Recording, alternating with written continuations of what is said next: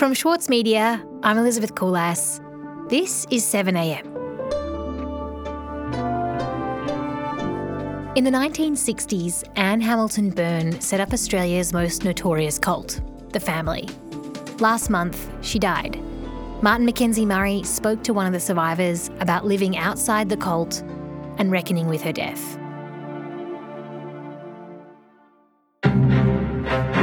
Why did you start to take in the children? Over 21 years, 28 young people went through our hands. Why did you do that? I love children. Now, it was the biggest cult in Australian history. The Family was led by Anne Hamilton Byrne. The sick and twisted cult leader collected children through adoption scams.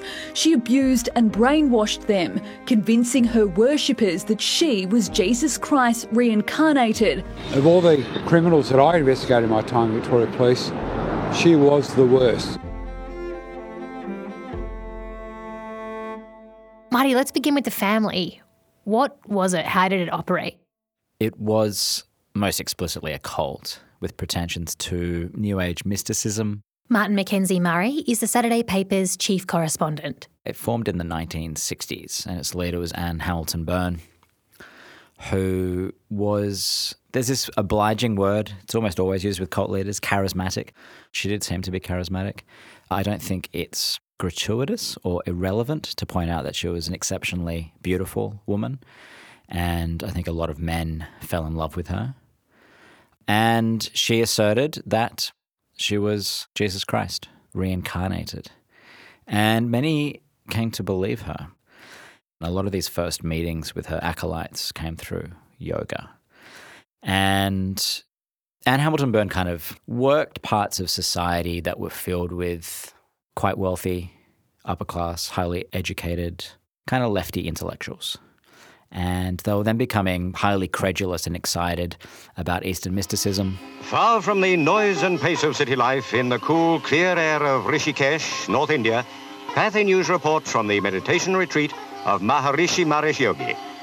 This is the time when the Beatles go and visit the Maharishi, who himself is later exposed as a fraud. That his brand of peace of mind could only be truly appreciated by intelligent men of the world with rewarding activities and high incomes. Among his most valued disciples were the Beatles, top-of-the-pop pupils. But there's this kind of excited experimentation with Eastern mysticism, with mind-expanding drugs. And so on a property in Victoria's Ranges, in the Dandenongs, there was a very large property. She acquired more property through the kind of brainwashed generosity of her followers. And she also ran, wickedly, an adoption scam. And so there were fraudulent acquisition of children and also the kind of browbeating and exploitation of single, vulnerable women to have their children taken from them. So she ends up acquiring this kind of small brood of children and brainwashed followers who work on the property. All willing to do the bidding of their master. I was told to leave my first wife and go up to the hills. I did. I was told that I would be going to have a baby with another woman, and I did. The children in their time were held in isolation. They might be locked in cupboards. They were starved. They were beaten, and they were given LSD. On top of this was the kind of erasure of their past and who their parents were. Anne was extraordinarily controlling, but especially controlling about what people said about her and especially controlling about relationships between the captives or the followers, and that included the children as well. So she was very careful to separate people and not allow friendships or bonds to form. And it lasted sort of functionally until 1987 when police raided the property. As we go down the road, I think it began to dawn on me. This was actually the end of it. At the weekend, 6 children were seized from a property owned by the Family. 5 of the children have appeared in the Melbourne Children's Court under care and protection applications. When police raided the property, they found incredibly emotionally odd and haunted children, but quite sharp, intellectually sharp and articulate children. How on earth was something like this able to go on in and around Melbourne from the 60s through the 70s and 80s? I mean, it just seems like completely unbelievable. There was that credulous support of quite eminent and wealthy Melburnians. So there were academics, qualified psychologists and psychiatrists lending, if not their imprimatur. There was one psychiatric facility in Kew, which is a suburb in northern Melbourne, that was lent to the cult. And it was there that illegal kind of psychological experimentation with electroshock therapy and LSD would be applied to people, cult followers, basically with the aim of brainwashing them. And she was an exceptionally gifted liar. And so if some rumours managed to get out, she played the victim with great articulacy. He hit me with his hands. My head kept hitting the wall and I saw tears. Is she making that up? You know quite well they can. They can what? Make things up? Kids can make things up. We've all been kids. Did she ever face any kind of consequences or criminal charges for her behaviour? Not really. There was certainly her public exposure following the 1987 raids. There were some small convictions for fraud, and this revolved around the adoption scam. So there were some sort of light charges about the forging of documentation, but regarding the sustained, bizarre privation of these children, no. You first met some of the survivors of the family a couple of years ago. Tell me about the experience of meeting people who'd been directly affected by her behaviour. Yeah. We met a few years ago. We had lunch before a public panel. This was associated with the premiere of a documentary of which they were the subject. Some were understandably suspicious of me. Some were really unguarded and very candid. Some had children, some didn't. All of them had shared this grievous history. All of them shared an affection for Lex de Man, who also joined us. He was a now retired Victorian detective that was crucial to their freedom.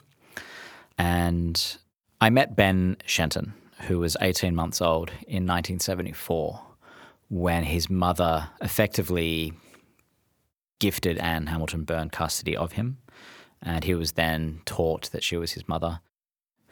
It was not until 1987, when Ben was much older, that he was freed. And I spoke with Ben this week, and we spoke about a lot of things, but one thing I was interested in knowing was how he had responded to this thing that he'd been waiting a long, long time for, and that was the death of Anne Hamilton Byrne. We'll be right back.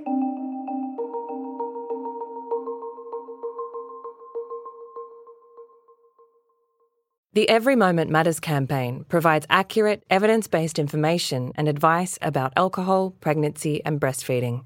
It has been created by the Foundation for Alcohol Research and Education and endorsed and funded by the Australian Government. Alcohol use during pregnancy can lead to fetal alcohol spectrum disorder, or FASD, a lifelong disability. So make the moment you start trying the moment to stop drinking. Visit everymomentmatters.org.au to find out more.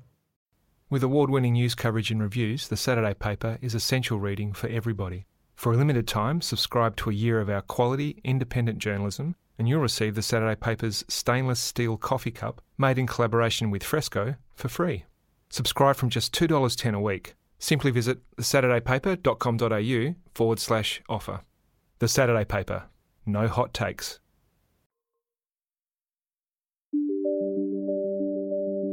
The leader of one of Australia's most insidious cults and a woman described by detectives as pure evil has died at a Melbourne nursing home. There are not enough evil words to describe Anne Hamilton Byrne, but for a former detective, today there is only one that matters: dead.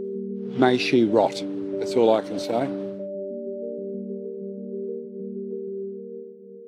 Anne Hamilton Byrne, this charismatic leader of the cult known as the Family, has just died a few weeks ago. She was in her late 90s.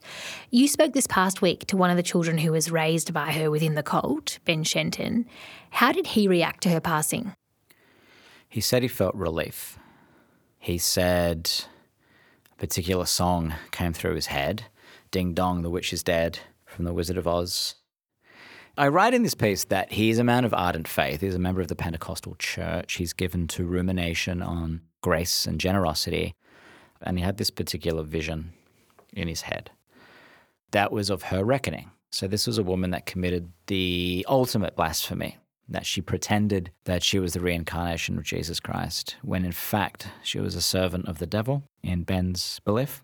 And he had this image of Anne Hamilton Byrne finally chastened, humbled before the Lord, bowing in her ultimate reckoning and having to confess that she was a profound liar and that she would then be condemned to hell. And how did Shenton describe his own faith in the face of what he'd gone through as a very small child and into his adolescence? How did he reconcile those two things? He can reconcile it easily, or much more easily than the other survivors. So Ben refers to himself as a born-again Christian. His interpretation of Anne Hamilton Byrne is not one of some deluded or dangerous criminal. It's not that she was a crook or a charlatan. It's that she was literally a servant of the devil, and the devil had appointed her with occult powers. The other survivors, because of what they went through, religion is largely repugnant to them. Some of them said to Ben, look, you've just left one cult to join another. And so that caused Ben a little bit of sorrow and a little bit of reflection. But he says the proof of the effectiveness and the truth of the word of the Lord is in his life. He's married, he has 2 kids, he seems quite content and relatively at peace with himself. And he says that has come through religion. And so as he says it, the proof is in the pudding. And does he have a relationship with his biological family? Is that something that he was able to get back for himself in life? This is something we spoke at length about.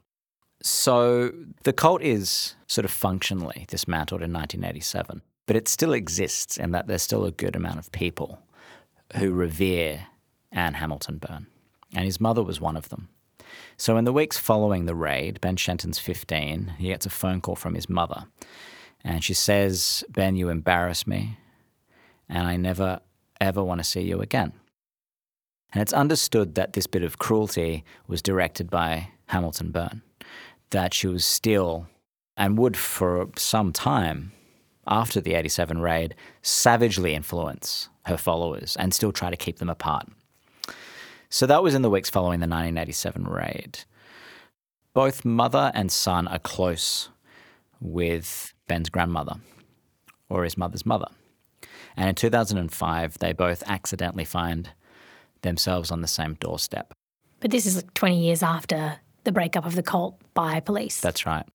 So his mother was true to her word. I don't want to see you again, and they didn't. They never spoke. So it's not until 2005 that they accidentally meet. And Ben is a man now. He's married. He's got 2 young children. And so they never had any contact with their grandmother. So they all meet. And he says it was strange, to say the least. It was like meeting a stranger. But he was insistent upon some form of reconciliation.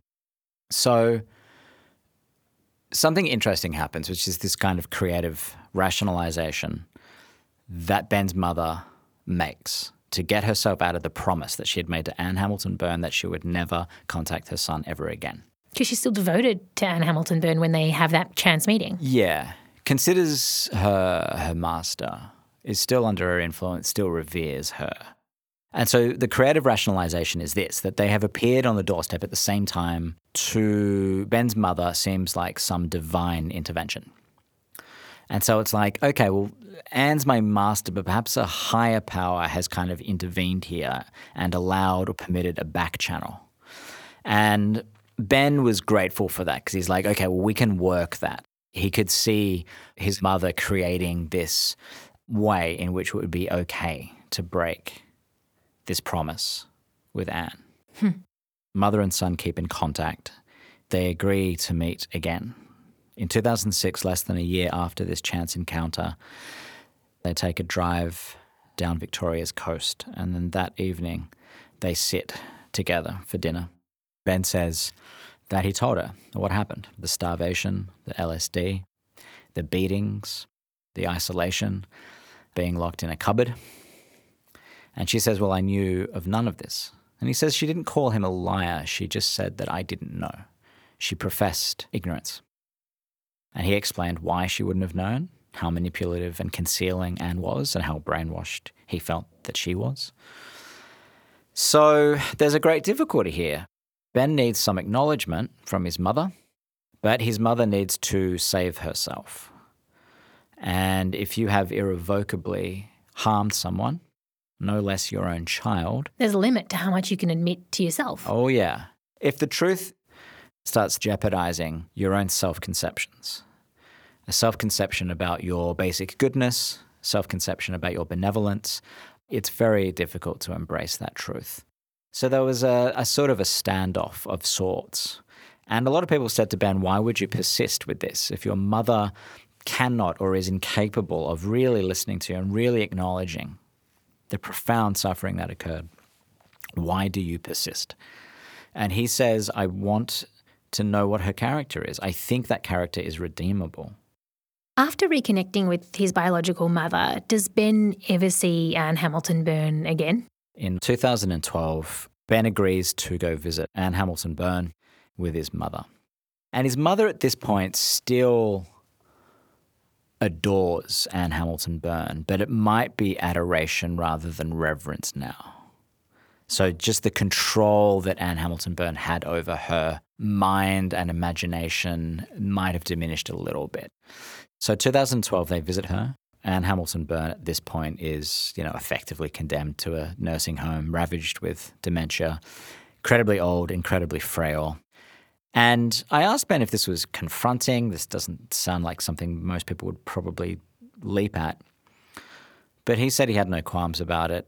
And seeing her was sort of confirmation for him. Like, she was in such a state of decrepitude that it was easy for him to say, yes, you have the devil in you. You are not the Lord. Reincarnate. So for him, he likened it to a punctuation point. It was the full stop at the end of a sentence for him.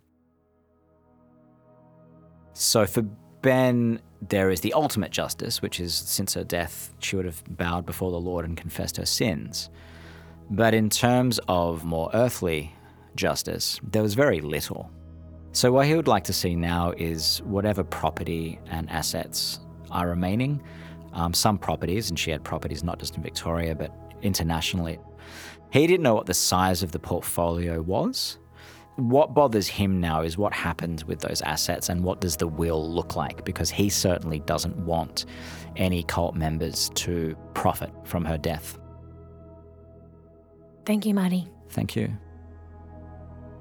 Much of the archival tape in this episode comes from Rosie Jones's compelling documentary from 2016, The Family.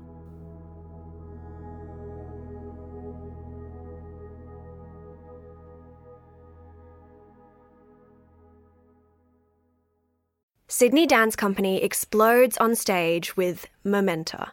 This world premiere by acclaimed choreographer Raphael Bonacella is unmissable contemporary dance. Strictly limited season from the 28th of May to the 8th of June. Book now at sydneydancecompany.com. Elsewhere in the news, in Queensland, Attorney General Yvette D'Arth has referred the controversial mistake of fact defence to the state's Law Reform Commission, seeking advice on whether and how it might be repealed. The defence allows a person to escape conviction if they are unaware that their actions are unlawful, and has been used in rape cases where the perpetrator has a mistaken but honest and reasonable belief that the person they assaulted was consenting. And in entertainment, the actor Rip Torn has died. He was 88. Torn built a reputation as an irascible and unpredictable talent during the 1960s, before a later resurgence playing comic roles in blockbusters such as Men in Black. This is 7am. I'm Elizabeth Coulas. See you Friday.